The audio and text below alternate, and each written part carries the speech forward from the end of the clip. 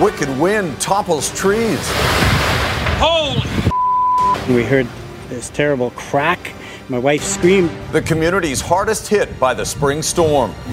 Big ideas for Broadway. We'll have the strongest renter protections in Canada in this plan. Vancouver's 30-year plan to transform the Key Corridor, and why some say it should be shelved. And backlash against rebuilding the Royal BC Museum. Governing is about choices, and I think British Columbians are rightfully outraged. How Victoria's top attraction became a political football with hundreds of millions of dollars at stake.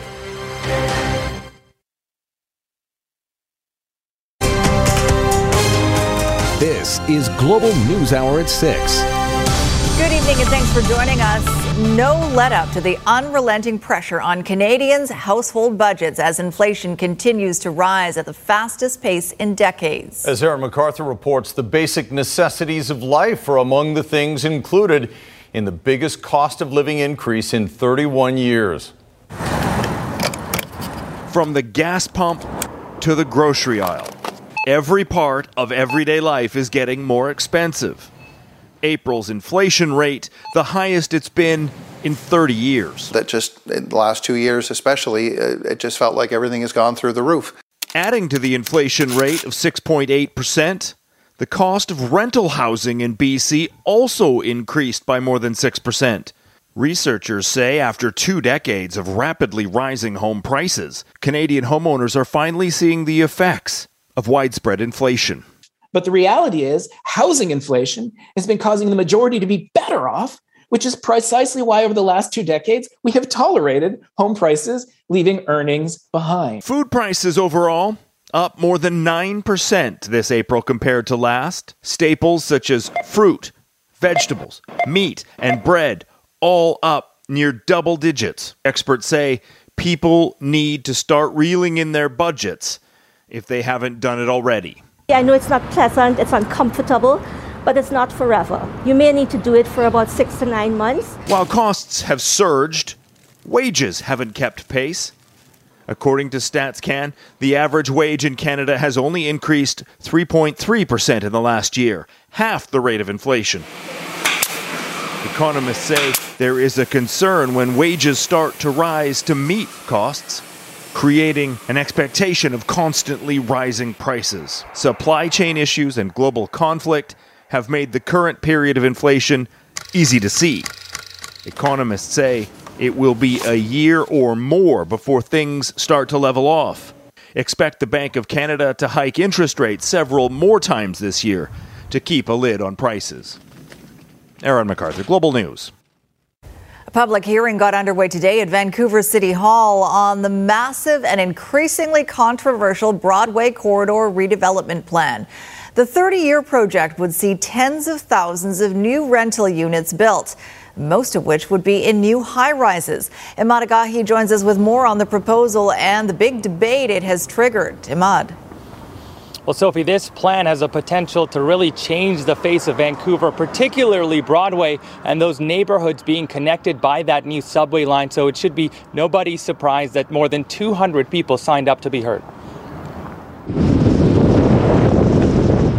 As construction crews continue to break ground on the route of a $2.8 billion subway line through Vancouver's Broadway corridor. Just acknowledging we do have over 200 speakers. City councillors also began their own monumental task of sorting through the details and opinions surrounding the now controversial Broadway plan. This is the second largest employment corridor in the province. It's so important, and we need a place for workers to live.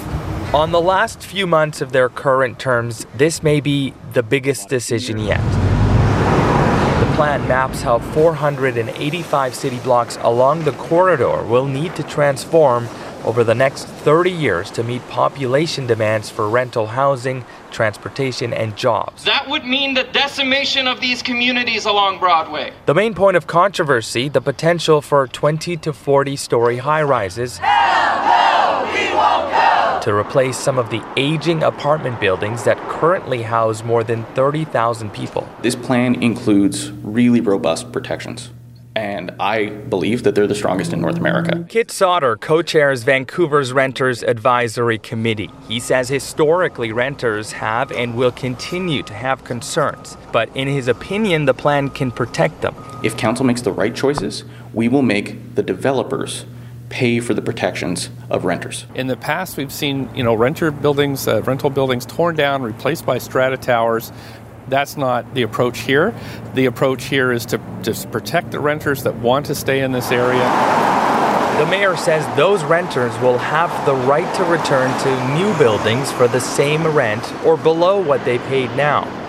Opponents of the plan disagree. I would predict, if it is passed, that then the development industry will start to put up its hand and say, this rental protection thing, the way you've written it, doesn't work.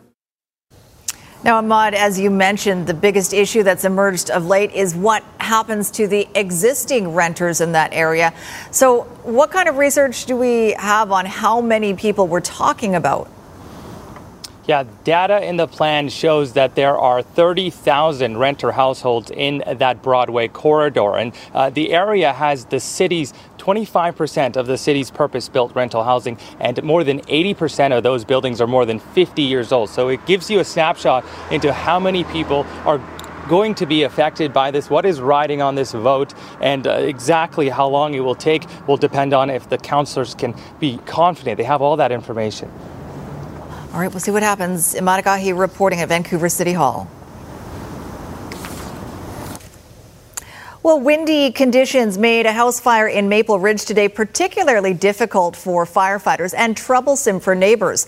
The fire broke out just before noon in a house near 123rd Avenue and 227th Street. 17 firefighters and 4 trucks were called out, but the house was fully involved within minutes. Neighbors say the wind was blowing black ash throughout the area, creating concern for other homes. The sound of popping noises or small explosions inside the home was also causing concern. Was there any hazardous material or any? It's quite possibly, yeah. We don't know exactly what those things were. We heard the same, obviously, and we were keeping our crews safe from that. But at this point, I couldn't tell you what that was. It went up in minutes. Yeah, it was pretty scary. And then we had to get the kids out, so it all happened pretty fast. Fire officials say it appears everyone inside did get out. A neighbor says the occupants of the house left in a hurry after the fire broke out. No word on the cause. Investigators will try to determine that once they can get safely inside. We are learning more today about the 2 people killed in the fire that ripped through an SRO in Gastown last month. And as Grace Key reports, the family of one of the victims is now questioning how the tragedy happened and how it was handled. Dennis Gay wanted to spread his love for guitar to anyone who was willing to learn. The 53-year-old taught himself how to play after studying piano at the Royal Conservatory of Music, an amazing accomplishment for someone with severe hearing loss. He is really, truly loved by the caseworkers who know him at UGM. They're heartbroken. They were losing sleep when he couldn't be found. They tried everything to track him down, and they knew him to be warm. He was very kind-hearted. He liked to tell stories. If you could sit down and chat with him, he could spin a real yarn. Vancouver police have confirmed Dennis and 68-year-old Mary Garlow both perished in the Winters Hotel fire in April, a single-room occupancy building in Gastown. A statement from Dennis's family reads in part, "Dennis always saw the good in others. He was sweet and kind in nature and had a smile for everyone. He was very soft-spoken. He would sit back and be the observer in the room. We love him dearly, and he will be forever missed." Garlow is being described as a dedicated mother who is often referred to as Mum by those she knew in the downtown east side. Both families have unanswered questions about the tragedy. For the sake of others, changes need to be made. Everyone needs and deserves to be safe and accounted for during emergencies. Why was there no search of the building? All lives matter. These people matter. Both bodies were found in the demolition site on April 21st. Their identities were confirmed through DNA. It's believed an unattended candle started the blaze. Grace Key, Global News. Well, check the calendar and it shows May 18th, but a winter-type storm has created some big problems on BC's south coast. The wind knocked out power to tens of thousands of BC Hydro customers, and left at least one Vancouver Island resident shaken. Kristen Robinson has the story and some incredible video, too. The wind howling so hard on Nanaimo's Cathars Lake. It sounded like waves crashing against rock. Garth Ross got his camera out. I only had it running for maybe 30 seconds when the trees went down. Holy! Caught me by surprise, as you'll hear on the tape. Holy! The two large trees landed on a home on the other side. We heard this terrible crack. My wife screamed because the tree came down. It was looking like it was coming right towards her there. Crashing into the bedroom. Fortunately, RCMP say an elderly man inside was in the living room at the time and escaped injury. He's safe, he's safe. The wind was just too strong. Who knows, that thing might fall again, the other one there. The wild gusts toppling trees from Vancouver Island to Surrey. Very loud. Yes, wind, yeah. Left and right, left and right. The trees? Yeah, the trees. Scary? Yeah, scared. I'm so scared. It's rare to see a winter storm in May, but Environment Canada says it's a pattern we've been locked into since early April. We've had our fair share of cold, wet, and sometimes stormy weather. None of the storms have been as strong as this one in terms of wind. This one also came with a good shot of precipitation. BC Hydro crews worked to restore service to close to 70,000 customers whose power was knocked out by the spring blast. Holy! Kristen Robinson, Global News. Certainly makes things interesting for senior meteorologist Christy Gordon, who joins us now. Christy, so how strong did those winds get today, and are they now past us? Not totally past us, Chris. I wanted to just quickly mention in total power outages, 121,000 people without power. Still at this moment, 61,000 without power, and a number of them expected to be without power overnight. Nanaimo, Duncan, Qualicum Beach, Galliano Island, some of the hardest hit regions in terms of the power outages. But let's look at those peak wind gusts. It's really southern Vancouver Island that I wanted to point out. With an 81 kilometer an hour gust at the Victoria Airport, that's substantial and potentially could be a record-breaking gust for this time of year. And when we look at the interior or the lower mainland regions, we're seeing 60 to 70 kilometer an hour gusts.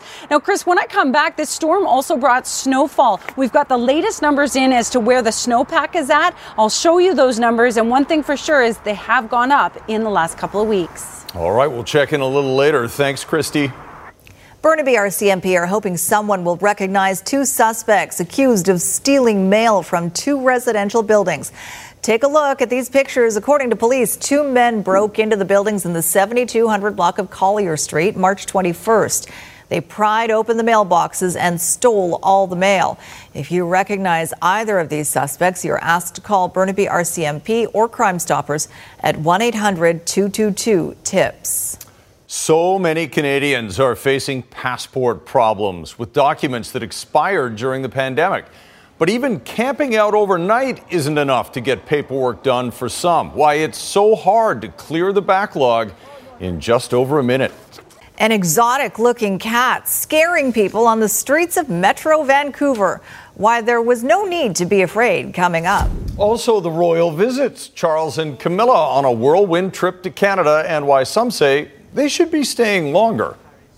Right now, though, the misery continues at Canadian passport offices with would-be travelers going nowhere. Backups have people lining up for days, even sleeping in their cars, and in some cases, losing thousands of dollars. And as John Waugh reports, despite government claims of hiring more staff, the numbers don't appear to add up.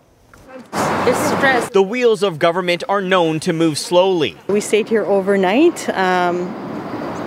And it's been horrible. But tell that to 1-year-old Avia and her pregnant mother, who've been waiting in a passport line outside for 30 hours and counting.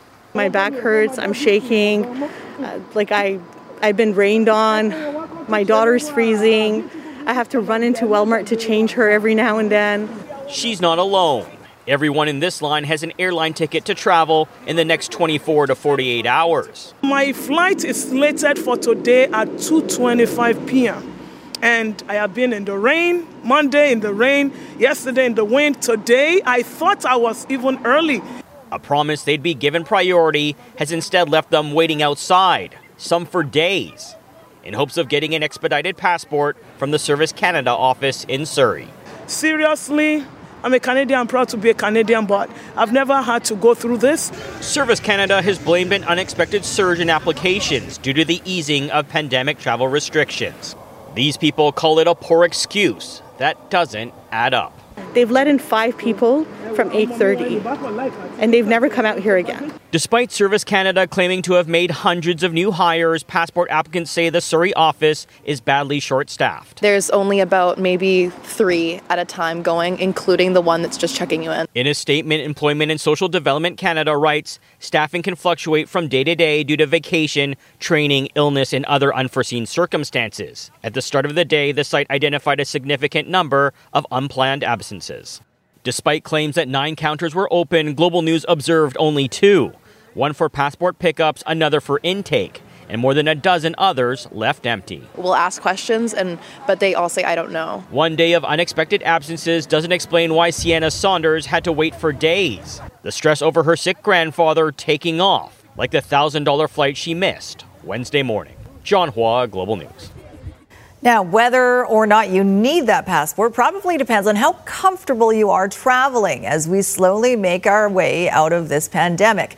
Keith Baldry joins us with a closer look at some of the latest data from the COVID-19 modeling group. Keith, and the key takeaway from this group is that the BA2 wave appears to have peaked. Yeah, we're still getting numbers daily, of course, not being reported daily, but there's still a lot of COVID-19 out there. But the BC COVID-19 modeling group with people like Dr. Sally Otto and such are suggesting that the data they're seeing suggests that the second Omicron wave has peaked, the BA2 wave has peaked. So here's some of their findings. They've discovered that perhaps the second wave is peaking at a lower level than the first Omicron wave, basing this on what they're seeing with case numbers, people over the age of 70, wastewater surveillance, all suggesting infections are declining. Population immunity is growing as well. We caught up with Health Minister Adrian Dix today, who basically says their data matches what his people are finding as well. We're achieving stability, albeit at high levels. Here's the minister.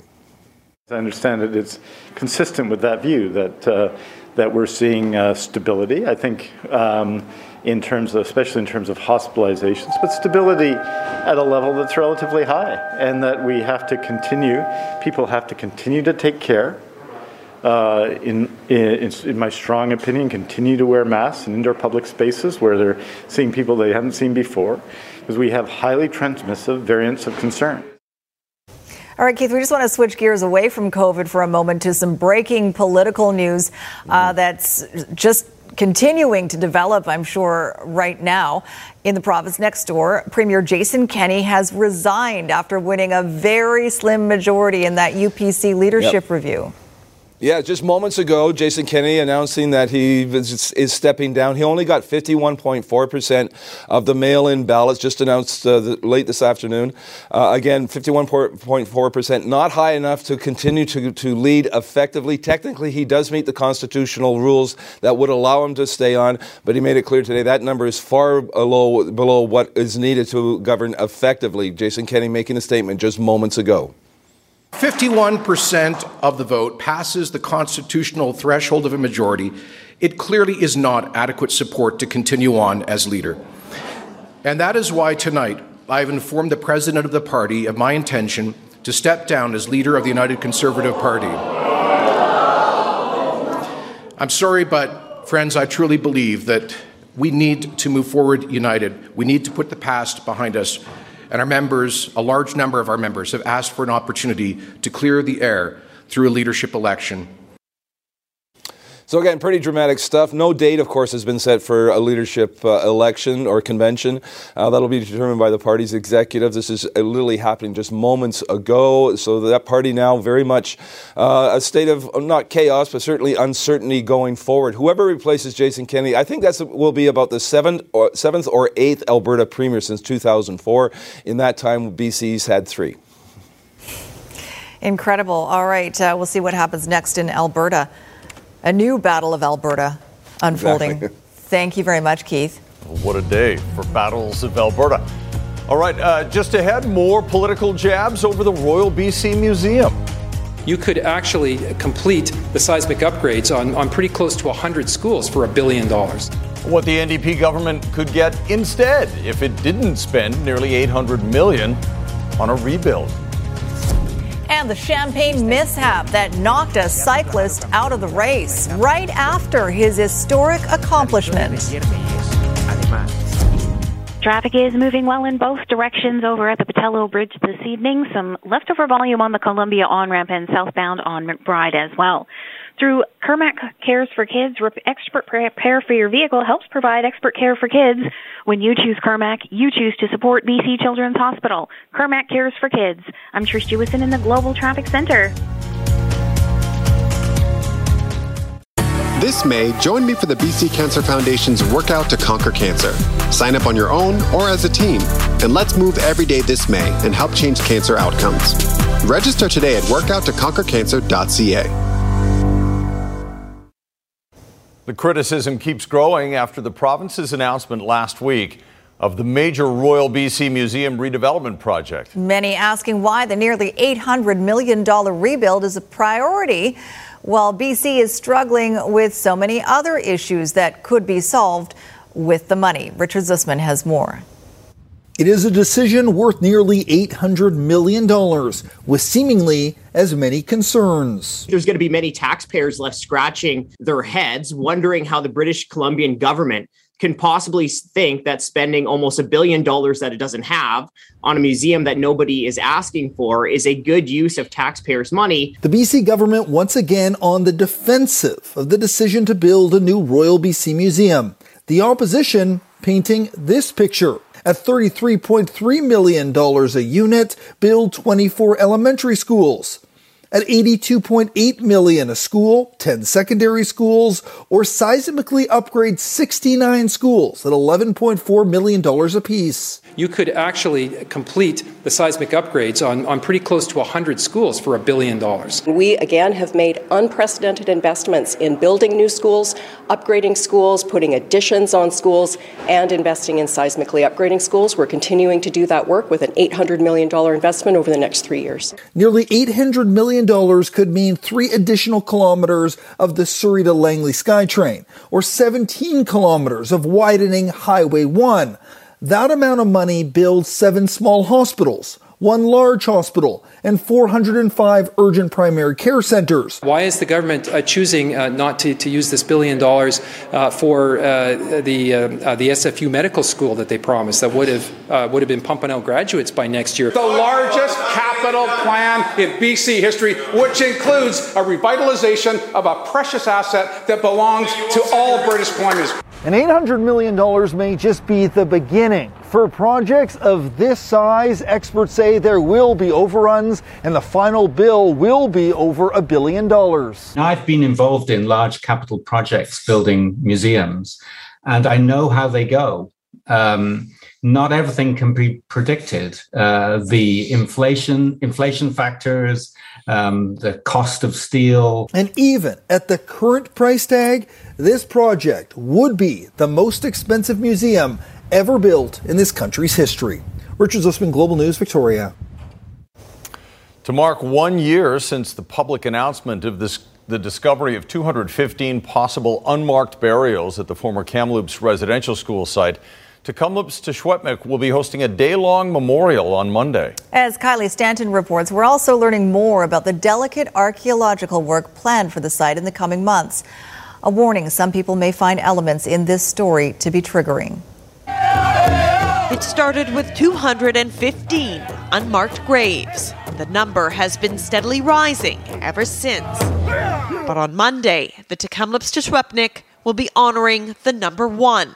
The first anniversary of the confirmation of the missing on the grounds of the former Kamloops Indian Residential School. You know, it's something that shook everyone to the core. To mark the somber milestone, a public memorial will be held May 23rd, starting at sunrise and lasting into the evening, featuring ceremonies, drumming and dancing, but also with access to mental health and support services. This is our cultural tradition and protocol after the year of going through the emotions of the grief, loss, and now we're going to be honoring the ancestral children, the missing, the 215. Since those first discoveries, it's forced non-Indigenous Canadians to look at the country's often violent colonial past. While there have been some meaningful steps towards reconciliation, including the Pope's formal apology, there's concern opportunities are being missed. The Pope will not be visiting BC during his Canadian trip this summer. And the current tour of Prince Charles and Camilla also left the province off the itinerary. There's an accountability there in terms of colonization of this place we call Canada, and the purposeful genocidal policies that were imposed on Indigenous people. There's a lot that can be done, that should be done when we're talking about reconciliation from an Indigenous point of view. Once the year milestone is marked, the focus will shift to more archaeological work and ground-penetrating radar in an effort to finally try and bring the children home. We have, shared truce, and now it's moving forward to honor the dignities, but it's also about healing. Kylie Stanton, Global News. And we understand these stories might be triggering for our viewers, and there is support available to you for survivors and their families. That number is toll-free 24 hours a day, and you can speak in confidence when you call 1-800-721-0066. Several new developments in the war in Ukraine, from a Russian soldier guilty of war crimes to a shortage of food in battered cities. That's next on the NewsHour.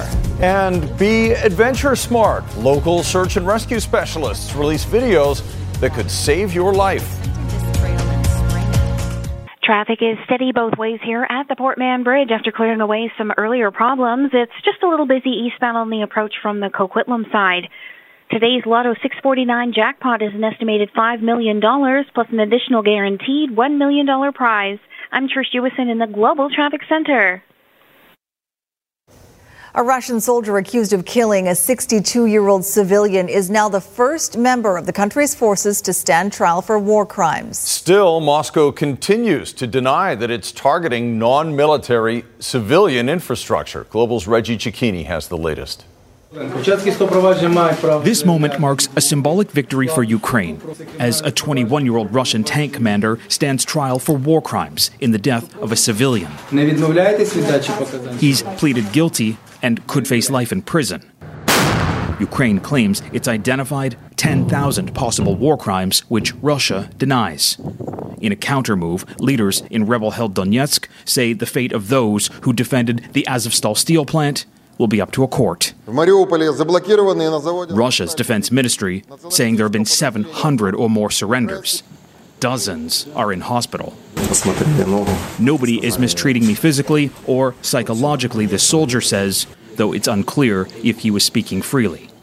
Beyond the plant, in the vast wasteland that was Mariupol, the city's mayor says he's concerned about disease outbreak, saying Russian occupiers have not reconnected utilities and mass burial sites could impact water supplies. Deaths from a war, Europe argues, has cost the entire world. Putin's war is, as we all see, heavily disrupting the global energy market. The EU is now pledging to move quicker to end reliance on Russian energy, while the UN is trying to secure a path to put Ukrainian grain back on the market, easing the stress on a growing food crisis around the world. Because it can't get out of the country. Why can't it get out of the country? Because Russia is blockading the ports from which it would leave. Meanwhile, the shadow is growing over Moscow. Finland and Sweden have formally submitted papers to join NATO, with strong support from both Ottawa and Washington, a city both of the country's leaders will visit Thursday, as the West shores up defense of its allies, further isolating Russia. Reggie Cecchini, Global News, Washington. While the war in Ukraine may be a world away, people here in BC are doing what they can to help. A Kelowna couple has opened their home and hearts to a pair of refugees they'd never met until just a few days ago. Margot and Rick Sentes connected with the two women through Facebook. After that, everything happened quickly. I read a post from Olga, and she said that she and a girlfriend wanted to come to Canada and didn't know anyone and had no help. So I answered the post and we started communicating, and a week or so later they were here. That amazing people meet us and give for us everything what we need, and they do maximum good what they can. So we feel us here very good, very safe. Even the two Ukrainian women only knew each other for about a month. They both had to leave behind their significant others. The Kelowna couple is housing them at no cost, and their friends and family have also rallied to offer support. That's what it's all about. Also still ahead, generally speaking, warm welcome for visiting royals. A very quick visit from Prince Charles and Duchess Camilla has people wondering, what's their rush? Also tonight, go out into the wilderness, but make sure you get back with a series of videos that could save you.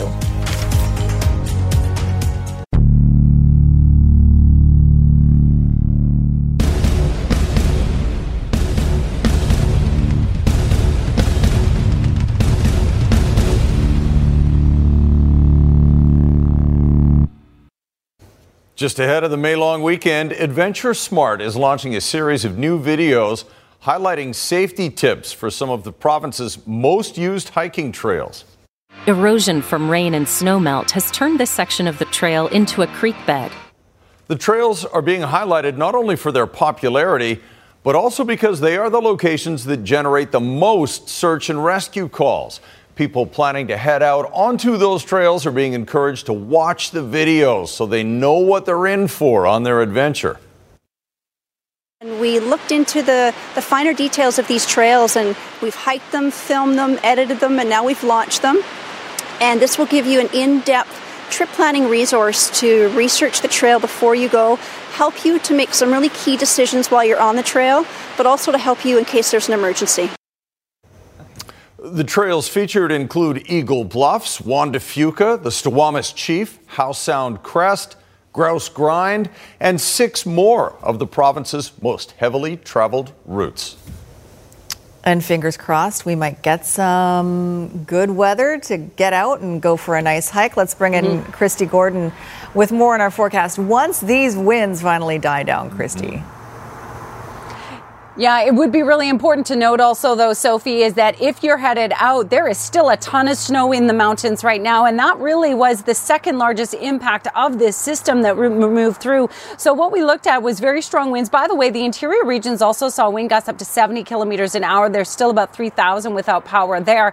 But it's the snow. We saw significant snow from this system across the South Coast Mountains, across southern BC. And we have a new update as of May 15th. Here's a quick look at the numbers in terms of the snowpack. So all of southern BC now above normal in terms of snowpack. Here's a look. So South Coast mountain ranges up to 330% of normal. Vancouver Island up to 169% of normal. In the southern interior, looks like a lot of the lower mountain snow has melted, but they still have significant snowpack in those higher mountain regions. And this just gives you an idea. This is snow water equivalent across Vancouver Island using Heather Mountain rain gauge or gauge at this point. And the blue line is what I want you to note. So it's starting to go up even further as we continue through May, whereas typically we should see a decline at this point. And that's the case at the Mission Creek gauge in through the interior regions. Again, the area you see in pink is sort of the average, whereas the blue line, which is right now,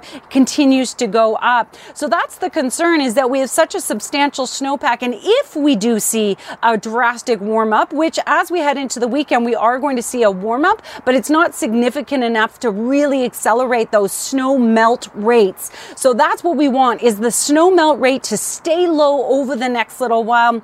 That looks to be the case in terms of our forecast over the next little while. We don't have a drastic warm up, which we don't want, but we do want this, that's for sure. A bit of a warm up and a bit more sunshine, and that's what you'll get throughout your long weekend, except for a bit of shower activity on Monday. Tonight's Central Windows weather window comes to you from Penticton. Thanks to Kira for that. That was last night's sunset. Back to you guys. Beautiful colors. Thank you, Christy. All right, the sighting of what was thought to be a cheetah or some other big type of cat caused a bit of a ruckus in Vancouver earlier today. The animal was spotted in the Shaughnessy neighborhood, prompting a response from both Vancouver Police and the Conservation Officer Service. Now, the cat was eventually captured and was determined to be a Savannah cat. That's a hybrid between a house cat and a serval. The wayward feline has now been returned home and is reunited with its owner. Beautiful animals. All right, everybody, not everybody, but a lot of Western Canada is ready for the Battle of Alberta, but it's the battle in the boardroom in the CFL we're talking about tonight, too. Yes, well, I'm sure there wasn't as much body checking in the boardroom, but the Battle of Alberta is going to be fun. Oh, I fumbled my pen. Well, we are talking about football after all. So the CFL, it's just happened. They have come to an agreement with the Players Association, so the strike is pretty much over. The players still have to ratify. We're going to still go up to a BC Lions camp in Kamloops to see how the players are feeling about practicing on their own. Look forward to that. Thanks, Squire. Also tonight, reaction to the royal visit and what Charles and Camilla are doing while they're here.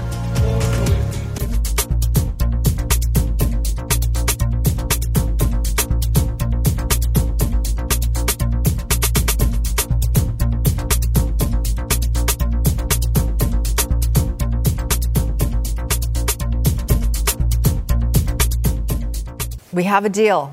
We have a deal. We have a deal between the CFL and the Players Association. It's a tentative deal because there's still some voting that has to be done by the players themselves, but this ends the players' strike, which started on the weekend when the old contract ran out. So, yes, it has to be ratified, but I think that'll probably happen for sure. Now, during this waiting game, the BC Lion players actually had already gathered in Kamloops, which is the site of their training camp, and they have been doing workouts on their own, basically to stay sharp for when the coaches are allowed to join them, which is now very soon. But this was the feeling amongst the players before the tentative deal was announced, which was announced about, 20 minutes ago. We'll go through it again. Hey, hustle. Yeah, I mean, we're able to kind of, walk through as an offense. We're just trying to stay together as a group, do as much as we can, and hope we get this thing figured out. This is what the CFL strike looks like for the BC Lions. It should be midweek of Lions training camp. Instead, it's more like off-season workouts. To their credit, the players are doing their best to stay busy, but without any real structure or coaches and staff on the field, there's only so much that can be accomplished, mostly just breaking a sweat and keeping the body limber. So we got to make sure that we're on top of our game and learning our playbook and keeping the young guys, stringing them along as well. So, we've just been going through some walkthroughs and we'll continue to do that until however long this lasts. And this is about all that's happening in Kamloops right now. That and waiting around for a new collective bargaining agreement, because without it, this is all the players can really do. It's tough. Obviously there's no CBA in place, so we are uninsured, so any kind of injuries that occur, anything like that happens, we're not covered, we're on our own. So, we have to be careful. We have to be safe. We have to protect each other. But at the same time, got to ramp it up a little bit. We got to get ready to play football in a few weeks. So we're doing the best we can. Whenever the time comes that we'll actually be able to play, we'll be ready, and I look forward to that. Jay Janower, Global Sports. And it looks like that should be pretty soon, which is good news. The Whitecaps are getting ready to face FC Dallas at BC Place Stadium tonight. The game will be on AM 7:30. It starts at 7 o'clock. The lineups for the two teams have been decided, and the Vancouver Whitecaps are going to make 4 changes from the game that they played against San Jose on the weekend, which they tied 3-3. Lucas Cavallini will be the lone striker up front. Dahomey and Caicedo will be behind him. Cody Cropper will start in goal again. Thomas Hasal is going to be out because of that hand injury until mid or late June. Okay, game 1 of this series, Rangers and Canes. And the first goal in the first period by Philip Hedl. Nice pass from Lafreniere. That made it 1-0, and that was a score until late in the third period. Finally, the Hurricanes broke through the Rangers' defense, which kind of disappears on this play, and Sebastian Aho was able to jam in his own rebound. So it's, do I have the right score there? No, that's not the right score. It's 1-1 after 3 periods, not 2-2. Different heroes rise at different points. It will be 2-1 when it's over, though. Penticton V's last night, Nanaimo Clippers Game 3 of the Fred Page Cup for the BCHL Championship.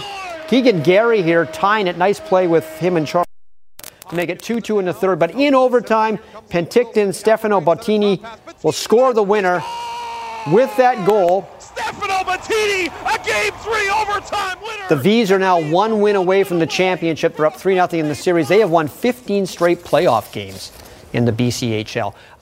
Like he was at the Masters, Tiger Woods is a long shot to win the PGA Championship that starts tomorrow. It'll be different, though, because Tiger is in better shape than he was at Augusta, and Southern Hills is an easier course to walk than Augusta National is. I've won with a broken leg before, so keep on going out there, keep pushing. I know how to play the golf course if I can just putt well. You never know. We're able to put in a little bit more work, and it's only going to get better as time goes on. So as the months pass, and it's going to get better. On Tuesday, Eritrea's Biniam Girmay made history by becoming the first black African cyclist to win a stage at the Giro d'Italia. He won the 10th stage in a sprint to the finish with Matthew van der Poel, but he couldn't race the 11th stage because of a serious eye injury suffered on the podium after the race was over, when Girmay was opening a bottle of spumante, which is the traditional way to celebrate. The cork flew off the bottle and struck him directly in the left eye, causing a hemorrhage. He will recover fully from the injury, they say, but from now on, the bottle will be uncorked before the winning rider arrives on the stage. And ironically, the guy he beat in the sprint to the finish, he got hit by the cork after winning the first stage, but not in the eye. So maybe they do need to rethink this cork thing. Yeah, that was extremely dangerous. We tried to slow it down, but it happened so fast you can't even see it if you slow it down. Like a bullet. All right. Thanks, Squire. Up next, a whirlwind trip by the Royals that has some saying, why don't you stay a while?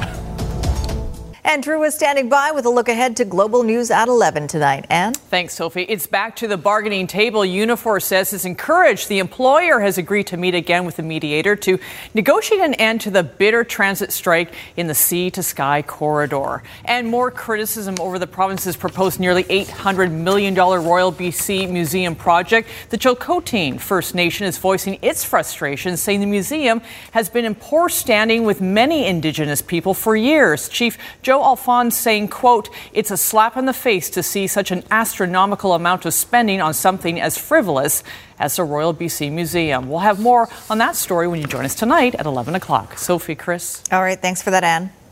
Canadians lined the streets to get a glimpse of Prince Charles and Duchess Camilla as the royal couple toured Ottawa on the penultimate day of their very quick visit. While most provided a warm welcome, one couple showed up to protest. Global's Kyle Benning has more. A warm welcome in the capital for the royal couple. The Prince of Wales and Duchess of Cornwall spent their second day on the Canadian tour in Ottawa. A number of items on the agenda, including a ceremony at the National War Memorial, a Ukrainian church service and meeting members of its community, It's Paris' first day as Mama's life. Meeting with some school children and parents, and a stroll through Byward Market. For the lucky few, meeting Prince Charles and Duchess Camilla was a thrill. But I don't know how to still proceed this, like everything that happened. Yeah, it's really crazy. These Montreal teens were on a school trip and found themselves shaking hands with royalty. The prince asked us, by Taina and me, they asked us if we were doing any studies, if we were going to school, and why we weren't going to school, and we said because we're in a school trip. But while many were buzzing about meeting the couple, some are questioning the trip's duration. Royal watchers are wondering why the Prince and Duchess aren't spending more than 3 days in the country, given the themes of the tour are Indigenous reconciliation and climate change. And a lot of people saying, look, this is the last Royal tour before the Jubilee. It should have been longer. There hasn't been much input from Clarence House or from the Canadian government. Some people in Canada saying it's a missed opportunity. And there were a few who offered a colder welcome. Royal pain in the ass. These two protesting the monarchy as the couple met with members of the Ukrainian community. The Prince and Duchess are set to end the evening with a reception for Queen Elizabeth's Platinum Jubilee, marking her 7 decades on the throne. Kyle Benning, Global News. It is a big country to tour, and 3 days is Not enough. Not nearly enough. Not a lot. Couldn't do Vancouver Island in that. Okay, last word on weather before we set you free, Christy. Thanks. So we still do have a chance of rain overnight, but other than that, we've got several really nice days on the way through to Sunday, which is great as we head into a long weekend. And temperatures will finally climb back to near seasonal values. 16, 17 degrees over the weekend will feel balmy compared to what we've been experiencing. Sounds amazing. All right, and big wind. update in the Battle of Alberta Square. Well, it was 2-0 before the first minute was out for Calgary. So your hometown team is off to a good start in the Battle of Alberta. My buddies are happy. Let's put it that way. All right. Thanks for joining us tonight, everyone. Have a good night. Have a good night.